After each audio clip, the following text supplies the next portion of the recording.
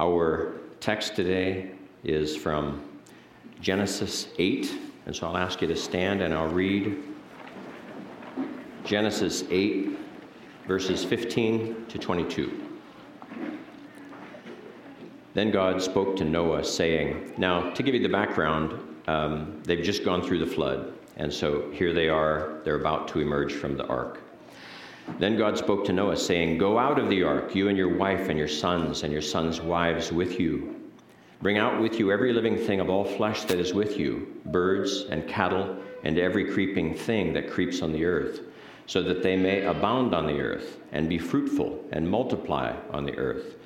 So Noah went out, and his sons and his wife and his sons' wives with him.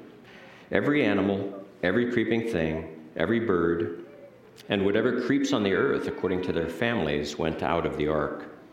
Then Noah built an altar to the Lord, and took of every clean animal and of every clean bird, and offered burnt offerings on the altar. And the Lord smelled a soothing aroma.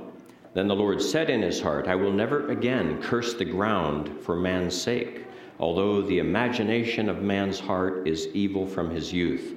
Nor will I again destroy every living thing as I have done. While the earth remains, seed time and harvest, cold and heat, winter and summer, and day and night shall not cease. Father, we thank you for your word. We thank you for your promise, and we pray that we would trust in your word and in your promises. Be with us now. Draw us close to your heart, we pray, in Christ's name. Amen. Noah and his family had been in that ark for a year and 10 days. That's how long they spent in that ark. And so for about 190 days, or roughly half that time, the ark was floating.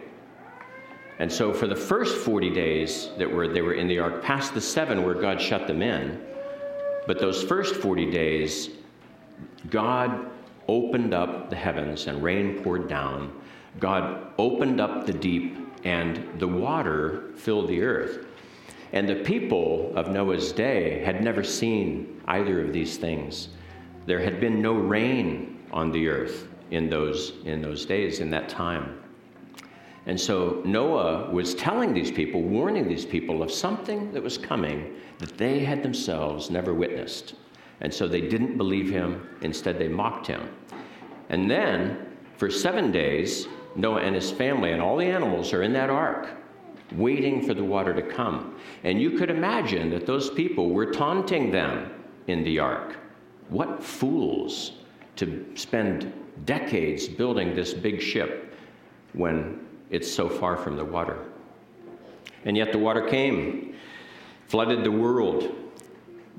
In the 7th month, the ark came to rest on Mount Ararat, but still you couldn't see the land, and yet the water continued to recede, and eventually they emerged. And what I've read, they emerged from the ark. All the animals emerged from the ark. All flesh, birds, cattle. And what was their purpose then? Why did they come out of the ark? What does the scripture say?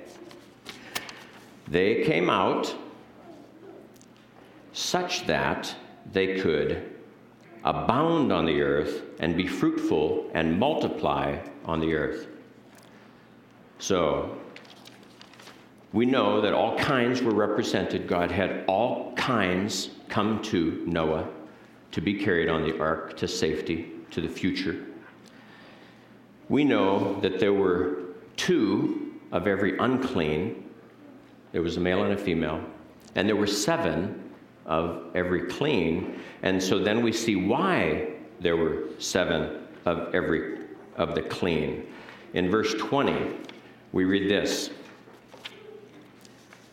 Noah built an altar to the Lord and took of every clean animal and every clean bird and offered burnt offerings on the altar. A few weeks ago, myself, my wife, some of the children that are out in California went to the San Diego Zoo. Now, there is this competition, I guess, that maybe only Nebraskans are aware of between the San Diego Zoo and the Nebraska Zoo, the Omaha Zoo. And I'm Having been to both zoos quite a lot, I would have to tell you that there is no competition. The San Diego Zoo is 10 times better than the Omaha Zoo. I'm sad to break that news to you. So now you're going to say, well, go back there then. Well, I will Wednesday. But it's really, really good. But of course, all zoos are corrupted by evolutionary thought. And yet, when you're there and you see all these signs, they really do it well. Pretty much every enclosure has an animal in it, which is actually a plus when you go to a zoo, right? You want to see animals. And the sign has on there its status relative to the Endangered Species Act of 1973. So see, in 1973, our government passed the Endangered Species Act, and it was challenged, and the Supreme Court upheld it and said this, that the purpose of the Endangered Species Act is to halt and reverse the extinction of species without regard to cost. That's how that law is interpreted. And we take that pretty seriously in this country. I mean, we have access to only some of the animals of all the earth, of course, but we take it very seriously. Not all nations do. But what is the first thing Noah did when he got off the ark? With some of the 7 animals that he had of each kind. He took one and he burned it. He destroyed it. Now, God had just destroyed all life on earth except for what was in the ark. And that was a judgment. God had brought judgment upon all the world and destroyed all flesh. Everything that had life in its nostrils, he destroyed. All the humans, all the animals.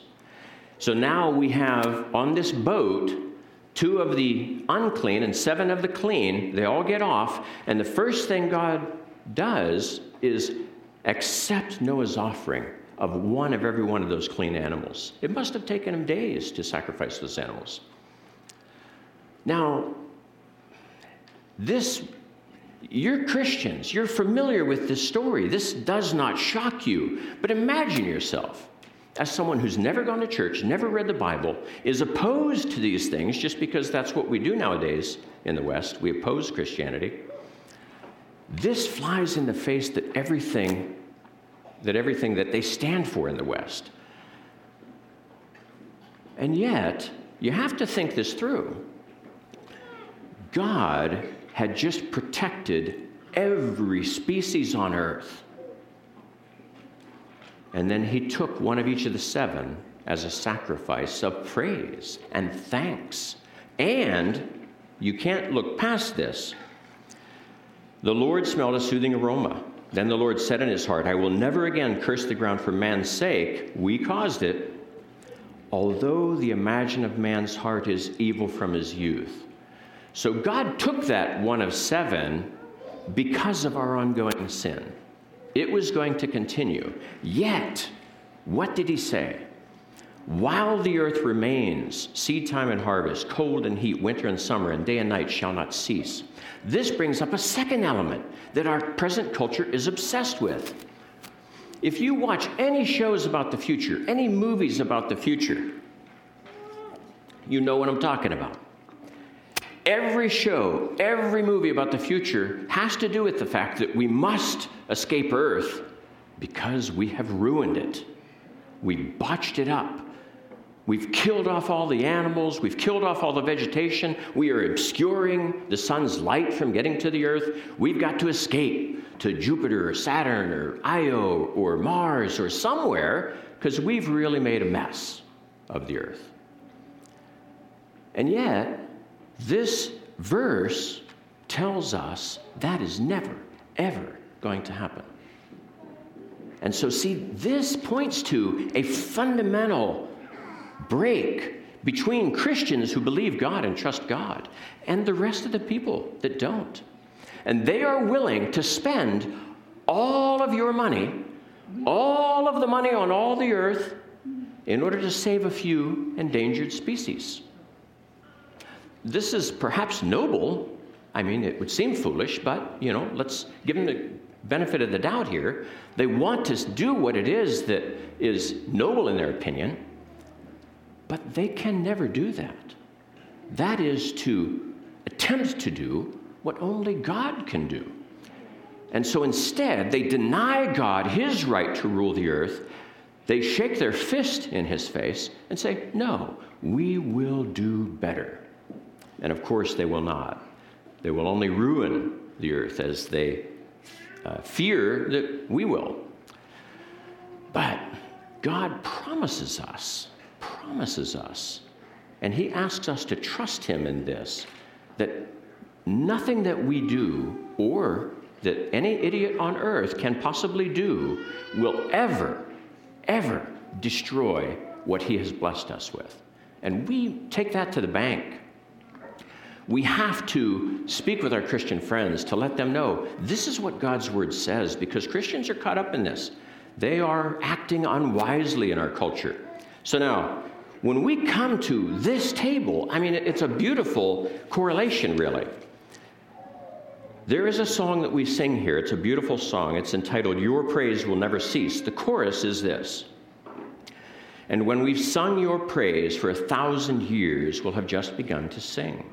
For your throne will reign through eternity, and your praise will never cease. Your praise will never cease. So see, God has made us a promise about life on earth. Seed time and harvest, sunrise, sunset, those will never cease on the earth as long as the earth exists. And yet he has this promise also for us in the future, that we will continue to praise him. When Noah got off that boat, the first thing he did was praise God through sacrifice, through taking one of each of those 6 clean animals and killing them and burning them to cover over his sin, and yet to also praise God. And God said that it was a soothing aroma. And yet here, he provides for us. And this is a promise not only in this world, in this physical existence, but in our spiritual existences. He says, this Jesus will partake of with us in heaven when we get there. And so we look back to what he's done, now to what he's doing in us, and to the future, to what will be perfect one day. So let's praise God and trust him. Father God, we thank you for your word. We thank you for this. It occurs so early in the Bible, it's really easy to read past that, read it as narrative that has no role in our world today. So many Christians regard Genesis 1 through 11 as a fable. And yet, Lord, we know that it's not. We know that this is truth. We know that this is a reality that happened some 4,800 years ago or whatever. Lord, we thank you for the confidence that you've given us in your word. And we pray that you would give us courage to go along with that confidence, that we would stand firm with those that oppose your word, and that we would bring you glory and honor. And we thank you for this meal that we're about to partake of, that reminds us, Lord, of your presence and of our goal to serve you and to praise you on this earth. In Christ's name we pray. Amen.